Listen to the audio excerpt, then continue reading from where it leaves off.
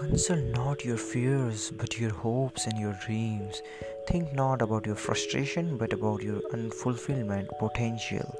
Concern yourself not with what you tried and failed in, but with what is still possible for you to do.